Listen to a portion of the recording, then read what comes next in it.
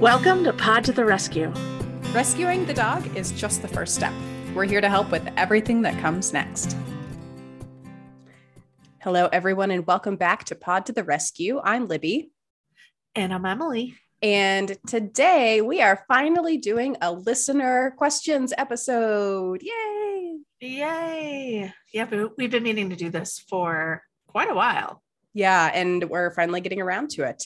So we put out a call for questions on our social media. We got some really good ones, and we're going to try to answer each one briefly. So listeners, if you want to be involved in a future listener questions episode, definitely follow us on social, because that is where we're going to post these calls for questions for us to answer on the pod. All right. So first question from Rebecca. She wants an update on Benny, which we haven't done in a while. So Em, do you want to take that one? Yeah, so that's been kind of a slow transition. It was interesting. In the end, he had two incredible couples who were both interested in him and applied. One was out of state and we loved them, but we thought, he has a community here. And so he went to this amazing couple up in Netherlands. We did about 8 to 10 visits with them before he actually went to stay. And last week he did an overnight there with Piper. Mm-hmm. They actually were so gracious that they took Piper overnight. So he had a buddy. And he had a buddy for the first night. And then he's been there 6 more days. And it's going in a lot of ways better than they thought. Mm-hmm. The biggest challenge is that Benny is still kind of afraid of the husband when he moves through the house standing, super okay with him when he's laying down or on the couch or in bed, but it's that tall man walking standing. Mm-hmm. So, it's a foster to adopt because they want to make sure that they're the right home for him. And so we're just supporting them, and they're going really slow and learning as much as they can. And so it is as good of a situation as we could hope for. Yay. And remind listeners why you're going so slow. What's Benny's deal? Oh, Benjamin. So he's a little bit of an odd duck. He came from Arkansas late July, and he had lived in a yard, what they called a yard dog. So he really had missed that critical socialization period for the first year. And in a lot of ways, not only did he miss it, but he had probably some negative experiences. I know we're not supposed to write a story for the foster dog, but he was found running around frantically on the 4th of July. So it doesn't take a, rocket scientist to put 2 and 2 together that loud noises and bright flashing lights freak him out. Yeah. But he has made tremendous progress. So, I think this will work out, but of course we're all oh, please, please have this work. But we're here to support him, and they're going to do their best. So we'll see what happens. Good. Well, it's great that they're willing to go slow and to, take a little direction from you because you fostered him for so long and you know him really well. So. Oh yeah, they're so open to learning. They've read multiple books, and we included a couple of sessions with Debbie Jacobs. She runs, she's the Fearful Dog Trainer. She's up in Vermont, and she wrote a book about fearful dogs. So they did one session, and they're going to do another one, just to really make sure that they have all the tools available to them, because we really, all of us want to make it work. Good. Yay. Go, yeah. Benny. Yay. Go, Benny. I know. Okay. Rebecca also asks about tips for resource guarding issues. All right. So depending on the severity and the context, resource guarding is generally a question for a one-on-one consult with a trainer. And, if you want to DM either one of us for a referral or to speak with one of us, we'd be happy to do that. But I think, some quick tips. Remember that resource guarding is a natural and expected behavior. Don't come near my fries, Em, wouldn't you say? Yeah. And, all species will guard their resources. We lock our houses and, we close our car up and wouldn't be excited to see someone going near it. So it is normal and natural for dogs to do it. However, it can be scary and dangerous. So that was, I think, if it's a really intense situation going on in your house, we would recommend finding a trainer. There is also an amazing book by the incredible Jean Donaldson called Mine. So anybody who has a dog that's resource guarding, I would just read through that. And management, I mean, it's hard to answer a question on resource guarding when we don't know, is it like dog, or is it, guarding the bed or guarding the food bowl? It can manifest in a lot of ways. Yeah, I would say that management is going to be key. If it's either a dog resource guarding like their food bowl from another dog in the household, then all right, you want to make sure that you're feeding them separately, like that you're using baby gates and multiple measures of safety and things like that. If it is guarding from kids in the house, if the dog has a high value resource, like, I don't know about you, Em, but when I was growing up, they would say, the adults would tell us, don't go near the dog while they're chewing that bone. You're going to get bit. Mm-hmm. And we have somehow seemed to have lost that. And that's really a management thing of, if the dog has a high value resource, then they are in their own space and we're leaving the dog alone. Right. Because sometimes resource guarding starts with like just the smallest body tension and people miss it, and then it escalates. So, if you've got a dog, like even when Piper spent the night with Benny, I was like, don't feed them together and no high value resources down, even though neither of them are particularly intense resource guarders, but, I wouldn't want to find out. That would be a great first night. No. Yeah. Especially when they're stressed. Definitely. There are some things we can tell listeners not to do about resource guarding because there's so many myths around it. The whole, you got to take their food bowl away while they're eating to get them used to it. Play with their water bowl, use the fake hand thing.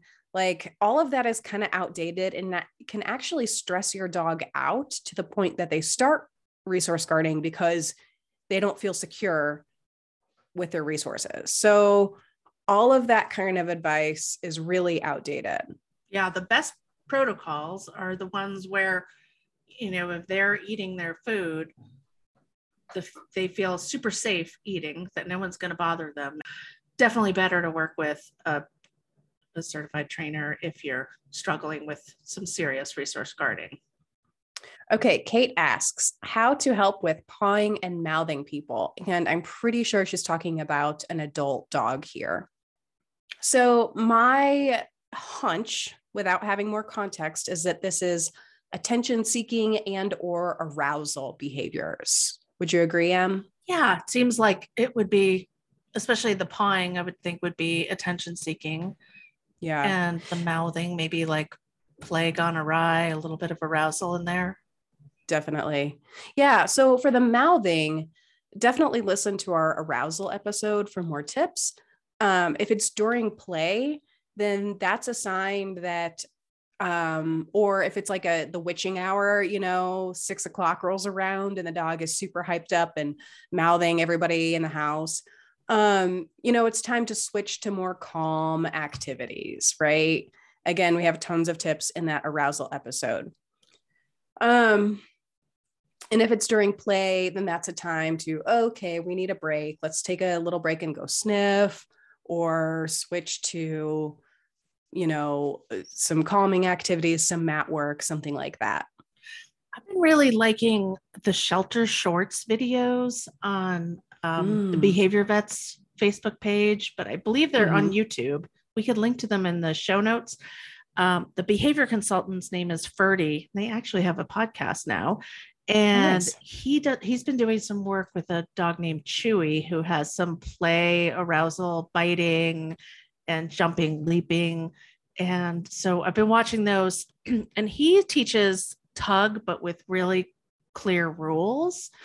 And I like that, so if they are feeling like they need a little bit of play, having that clear like drop, and kind of going back to resource guarding too, a good drop can never underestimate the value of teaching your dog a drop cue.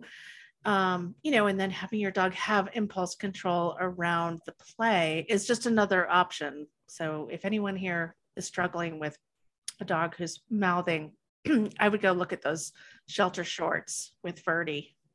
Nice. We'll put that link in the show notes.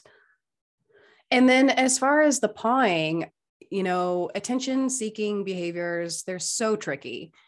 We'll start out by assuming that you're meeting your dog's needs. First of all, the pawing isn't to go outside or because they're bored. If it is, that's great information that there's a gap maybe in your enrichment or exercise or something like that for the dog, and see where you can kind of increase that. But if they just want scratches or love or attention, it's so tricky because the moment you reinforce it, it becomes like the slot machine effect, and it becomes so hard to train them not to do that. And then if sometimes they paw you and, okay, you answer with some scritches, and then other times you don't want them to do that and you ignore them, then it's super confusing, frustrating, and stressful for the dog. So what do we do? Yeah. I think what you said made a lot of sense of like, are all their needs being met? Like, why are they pawing you? Has it been reinforced in the past? Maybe when they were a puppy, it was kind of cute. Now they're bigger and it hurts. So I would say, what's the motivating operation would probably be, I want attention, right? So try to jump ahead of that and give them attention before the paw comes out. And when they paw you, be like, ouch, and get up and walk away. So if they were really hoping for some attention, pawing now makes the human go away. But you got to be really consistent. It's like if you're on the phone and you're like, oh, I'll just scritch them a couple of times. It's then it's a losing battle. Yeah, you undo a lot of work. So for this, that's why I like to teach your dog to contextual cues, I guess. If you see your dog approach and that the next thing they're going to do is paw on the leg, I want attention, but you can't right now, then this is a time when you intercede with a mat cue and tell them to go to their mat. And maybe you're doing SMART times 50 and reinforcing them for laying down calm behavior on their mat. If they're laying on their mat, they can't come up and paw you for attention. True. The incompatible behavior. Yeah. And it's, they're still being reinforced for good behavior. They're learning to relax. And then something else is you can teach them a cue for all done. I did this with Daisy because I meditate every morning and I go and I sit down and for some reason, this is the time when she just wants to snug more than any other time of day. I don't know why. Maybe it's because like I'm in the right mindset or something. And she'll kind of start to nudge me really aggressively. I mean, okay, aggressive in quotation marks, but like, come on, more pets, more. And that's not really conducive for meditation for me, right? So I just taught her an all done cue. And, I show her both of my palms and I kind of shake my hands and I say, all done. And, I started doing this by redirecting her to all done. Okay, come over here, lay down, chew on this chewy toy instead of bothering me right now. We can have scratches for a few minutes and then we're all done. That's great. Hope that helps, Kate. Okay, Chelsea asks, what are some tips for getting dogs ready for a new baby? And I answered this in our stories on Instagram, but we will go ahead and answer it here as well for our other listeners, or if you didn't happen to catch that. So there's no better answer we could give you than to check out the Family Paws Dogs and Storks program. Again, we'll put links in the show notes. They have upcoming webinars, tons of free resources on their website, and they have a whole YouTube playlist covering the basics. Basically, when it comes to dogs and kids and or babies, active supervision is key. So right now is a great time to brainstorm how you can provide active supervision in different contexts and what you will do in situations when you cannot provide active supervision. Okay, so is that crating? Is it using baby gates? And do you need to train your dog or brush up on some skills like how to relax in a crate or how to relax behind a baby gate before baby comes? Em, would you add anything? I think that's all fantastic. Yeah, we actually just had an adopter who had a baby, I think about 3 weeks ago, and the baby came 2 weeks early. And she was actually wishing that she had done a little more training. She'd worked with a trainer trying to get ready, but I think she felt caught off guard. And she immediately got in with someone from the Family Paws. So things are going really well now, but there was like a little bit of like, I wish I had done more training and preparation before the baby came. So that's just great advice to really get ahead of it. Because once you bring that baby home, you're exhausted. You don't want to be like, now, how do I train my dog? Right. Yeah. Yeah, we interviewed Jennifer Shryock of Family Paws Parent Education, but that episode, we ended up focusing more on bringing a dog home into a family that already has kids. And we talked about having her back for an entire episode about preparing your dog for baby. So we'll get that on the calendar soon. But in the meantime, they have some really great resources for that. Another Kate asks about tips for vet trips. My guys are so nervous and hate it, but I had a chill golden growing up who loved vets. What are some ways to help a young pup love vet visits or ways to minimize the stress for an older, nervous pup?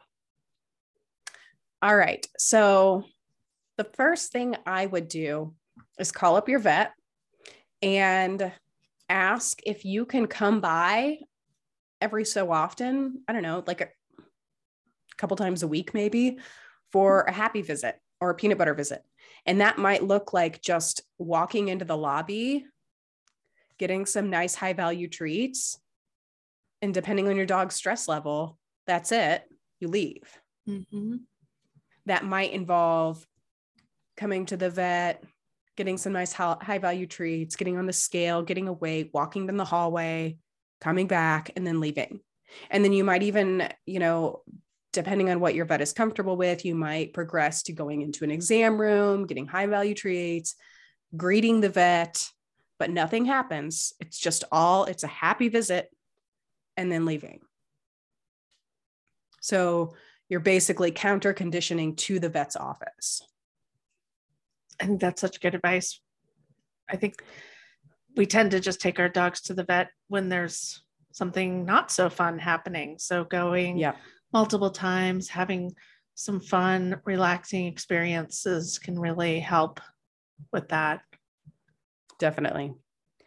You can also look into cooperative care, which is basically the concept that your dog is involved in procedures that are happening to them. And oftentimes what this looks like is teaching them a start button and a stop button behavior. So that could look like teaching them a chin rest or using mat work. So when the dog is ready for the exam to begin, they step onto their mat.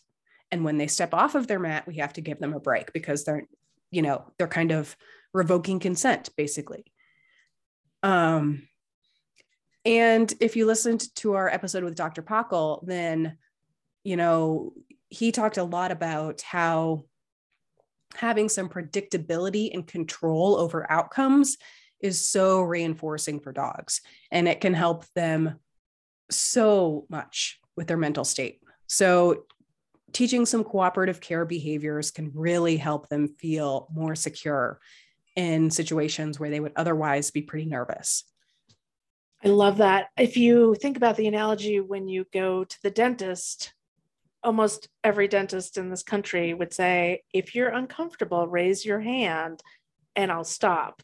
And when we go to the vet, we tend to be like, okay, just hold them down, and they don't have an opt out. It's not under their control. And that's where that cooperative care just comes in so handy for them to be involved in the decision making. I know it sounds complicated and a bit revolutionary, but it really does make a big difference. I know people who do amazing cooperative care exercises with their dogs. Yeah, it's really amazing to witness dogs who, everything still gets done in time, but the dog is far more comfortable and they're a participant in the procedure. And cooperative care came from the zoo and aquarium industry, because if you have an 8,000 pound gorilla or a giraffe, you can't they either would have to completely dart them and sedate them to do basic care, or they would teach them cooperative care. And they were like, well, cooperative care is so much easier. So you have videos on YouTube of hyenas putting their neck up to the bars, holding their neck there for a blood draw through cooperative care, and dolphins, the whole gamut. So that's amazing. That's where it comes from. So it's not just something that two hippies in Boulder came up with and promoted. It's real science, folks. Oh yeah.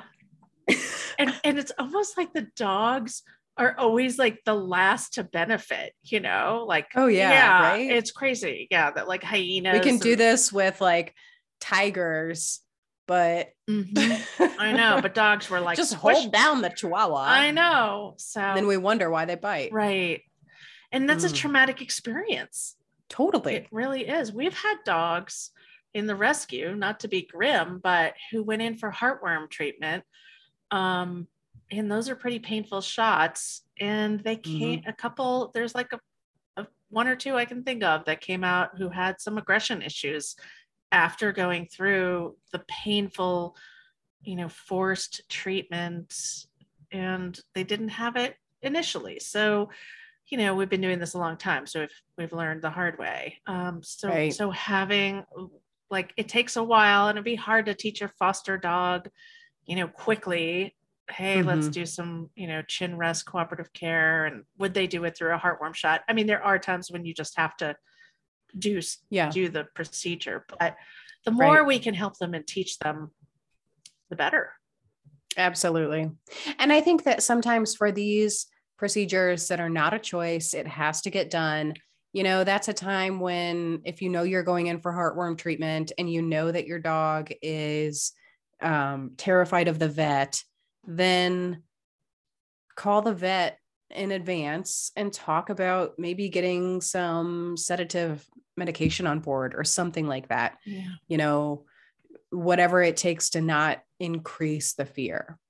And then finally, I would advise you to find a fear-free certified vet, or a vet that comes to your house. So the fear-free certification program is amazing because the vets and the vet techs are taught how to basically handle the dog or the cat or whatever animal in a way that is less invasive, creates less fear, less stress.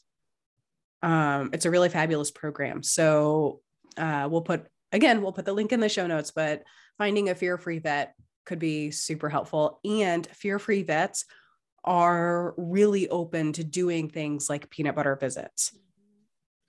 I go to a fear-free vet, and she's got, blankets on the floor, and we all sit down, and she examines Piper. She's got baby food. She's feeding Piper, and it's much more of a normal kind of hangout. And then there's a few little, procedures, rather than, getting up on the big metal table and wham, bam, you're out of here kind of thing. All right. Hope that helps, Kate. Harper and Finn asked tips for handling a move with a dog, how it may impact them. So I did this with Daisy a couple years ago. And it kind of depends on whether you're moving across town or across the country, right?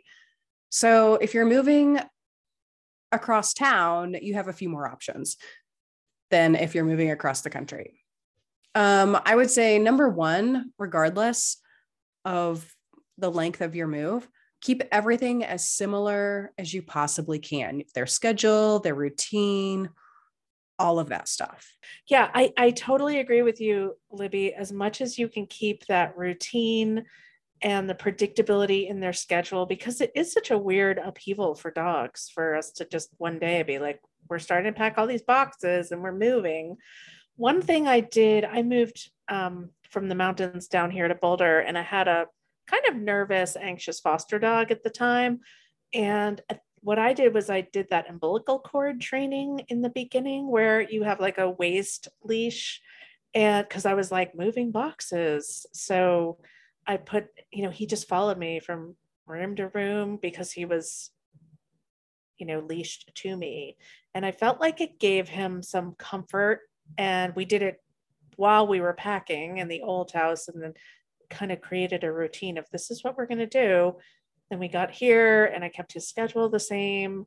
And then he was, leashed to me as I was moving boxes in and out.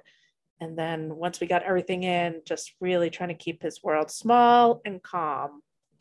Yeah. And that helps with something called social signaling, which is that, if dogs see that we're really stressed about something, then they're going to get stressed too.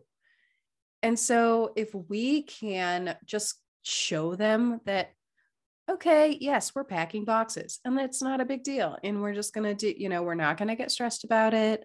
This is what we're doing. Everything's okay. Then they'll pick up on that. They really will.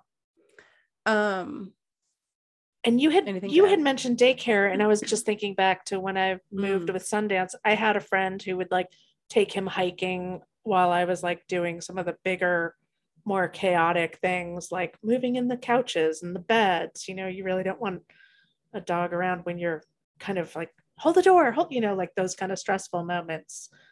Yeah, totally. So if you have a boarding facility or a daycare facility, or even just a friend who knows your dog really well and your dog is comfortable in this situation, on the day when you're actually unpacking the truck or moving the furniture in or something like that, just,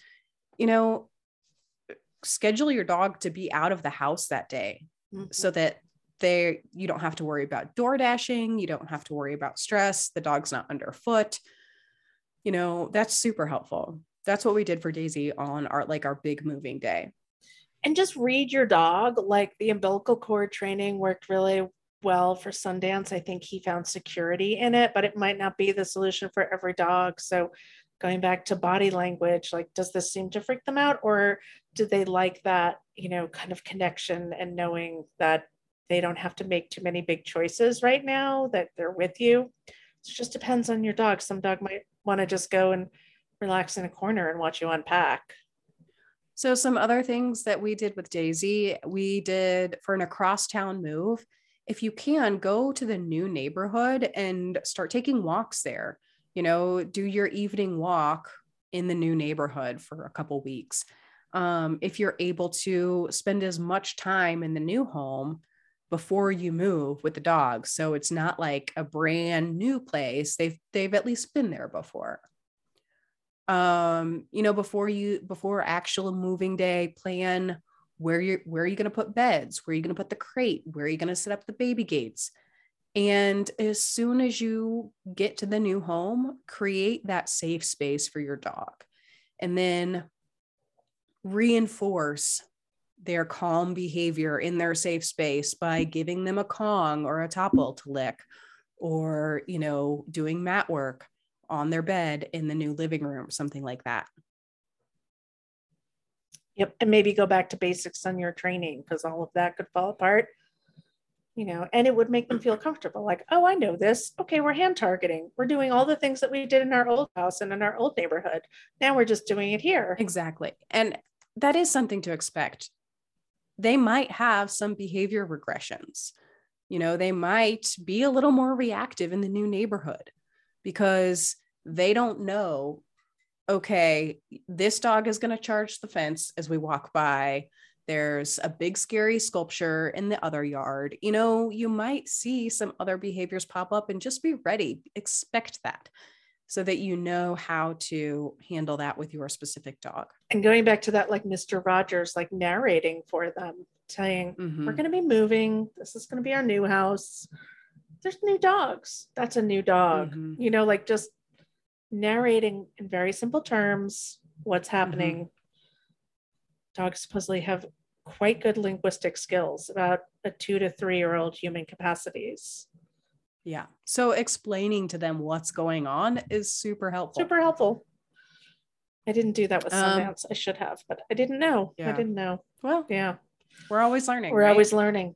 So another side note is, I don't know if you're following Dog Latin Training on Instagram. No. I love them. It's one of my favorite Instagram trainers, Dog Latin Training. And Mika Brzezinski's brother just got named as the ambassador to Poland. And Dog Latin was his trainer in DC or in Maryland, wherever he lived. And the dog's name is Teddy. It's a German Shepherd. So he was like, leave no family member behind, flew Teddy to Warsaw. And I'm assuming Teddy was maybe having a little bit of adjustment issues. There was no mention of it, but now he just flew the Dog Latin trainer. She just went to Warsaw. So she's training Teddy in Warsaw. So it's really interesting. So I just started watching and following, but that's a cool Instagram account. And it, that's a big move. No, yeah, no kidding. All right. I'm going to have to look that up because my family's Polish. That'll be super interesting. Yeah. Okay. What else about moving? One other thing I would do is like return to step 1 of potty training. Expect that they're going to have some accidents in the house.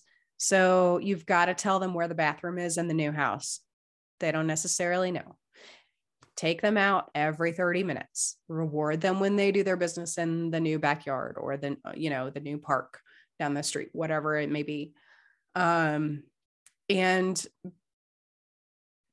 just prevent messes by closing off rooms that you're not using. I think for the first 6 months in our new house, we didn't give Daisy unlimited access to probably about half the bedrooms.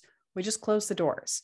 And over time, as we got into our new routine, then she had more freedom. But, until then, we were just using management again to make sure that she didn't decide, oh, okay, the guest bedroom is the bathroom. Make sure you put your snuffle mat as well at the top of the boxes so you can pull that out. So I was thinking, like, make sure you don't have your snuffle mat and your Kongs like way buried. That's a really good point. Yeah. Yeah. Pack a dog suitcase and know where that suitcase is. Yeah. And finally, I would just say, if your dog is really sensitive to disruptions, talk to your vet. Listen to our last episode with Dr. Chris Pockle. And, think about some medical support. I did go and get Benny one of those pheromone collars. Hopefully it's helping, but that was awesome. Dr. Pockle recommended it. And I thought, I am going to give it a go. Yeah. Why not? Yeah. All right. And then final question. This listener asks, I totally loved the last episode on door greetings. Thank you. Wondering if you have thoughts on management and whether it differs when the company is unplanned. Also, thoughts on when being behind the gate with something yummy, they're done with the yummy thing, and then they come out and, the dog loves people. And she's done with a treat, and then she gets excited, and her body language is definitely happy, whole body, waggle, loose. But what's going on in that situation? I love how this question, whoever wrote this question, gave us so many details about like what the scenario looks like.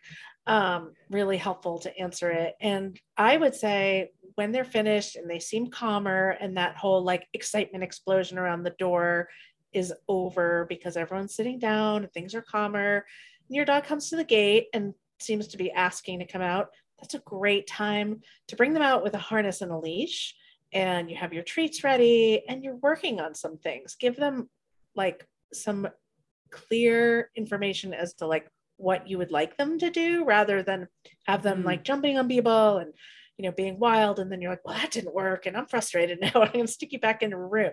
So it'd be better to be like, here, come be on your mat, and like maybe a quick go say hi where they hand target that person and then come back to you quickly for a treat and a little more time on the mat.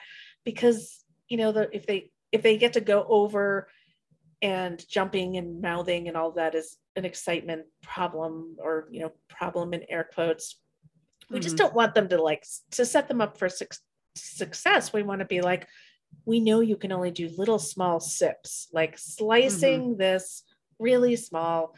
You get a second to say hi and then come on back for a piece of chicken, because you can't handle it.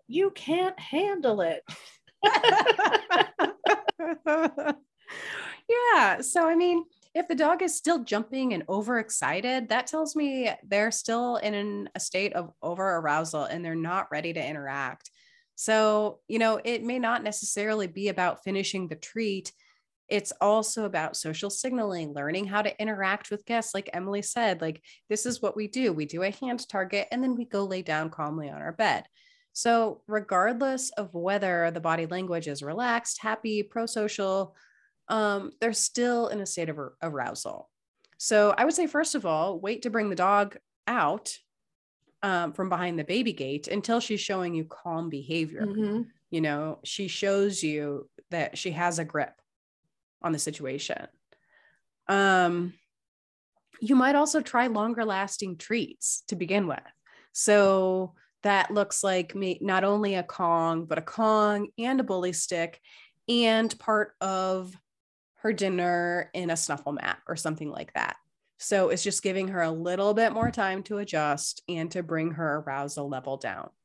Now, you don't want to, say she finishes her bully stick and then starts vocalizing. That is not the time to go add a bone or a Kong to the situation, because you've just reinforced the vocalizing. But if you know that, oh, okay, that yummy treat wasn't enough, she needs a little bit more time, then the next time, do a little more free work setup. I think that's some really great suggestions. And to the first part of the question, I don't think it matters to me whether the company is unplanned or planned. I don't always succeed, but I try to always have Kongs in the freezer ready to go, have bully sticks ready. So, knock, knock, ding dong. Oh, okay. Dog's going to go behind the baby gate with a couple things I'm grabbing on the way there. And then unplanned company, whatever, same thing. And now with texting, it's pretty easy to let your friends know, like, hey, just give me 10 minutes before you're going to knock on my door because my dog is in training. Yeah. And, also our arousal episode might have some really good tips for you as well on, maybe that treat that you're giving your dog behind the baby gate is a little too arousing for their system.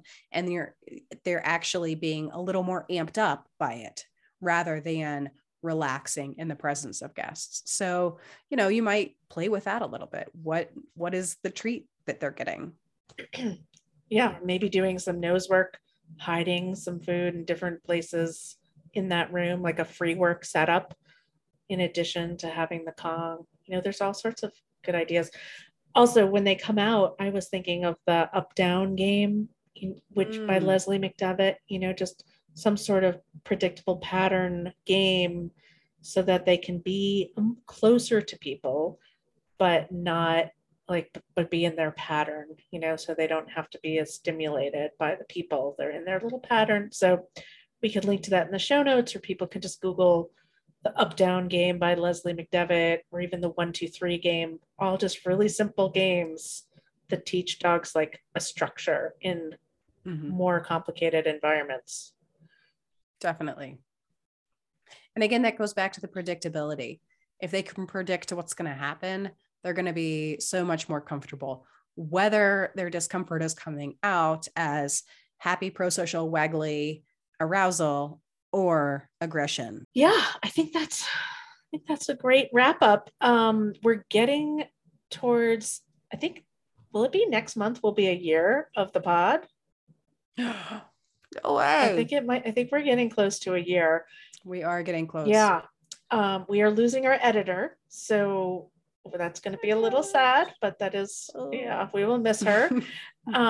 We are looking for someone to help us with our social media. We're going to be posting an ad. It'll be like a volunteer position, but if anybody out there loves listening to us and wants to help us, I think the first year was us just kind of getting the gist of this, and now would really love to like spread the word a little more. We've had almost 20,000 downloads, I believe, just pretty epic for a first year. That's amazing. I know. Yeah. We're always so thrilled that people find us useful and that we can help people and their dogs. But yeah, if anyone out there knows about social media, wants to help us, we do it now. Libby does a great job, but help would be appreciated. Yeah. All right. Well, I think that wraps up our first listener questions episode. That was super fun. I think we'll definitely do it again. Right, Em? Yeah, I would love to. Sweet. So if you don't already, follow us on Instagram. That's most of where we post. We're also on Facebook at Pod to the Rescue. And, just look out for our next call for questions. All right. Thanks everyone for listening, and we will see you next time. Bye. Thanks for tuning in. If you liked this episode, don't forget to rate and review. It helps other folks like you find the show. To find out more about our programming and adoptable rescue dogs, you can visit summitdogrescue.org. Thanks to Mike Pesci for the original music, and to Alex Lee Ammons and For the Love Media for graphics, production, and editing. See you soon on Pod to the Rescue.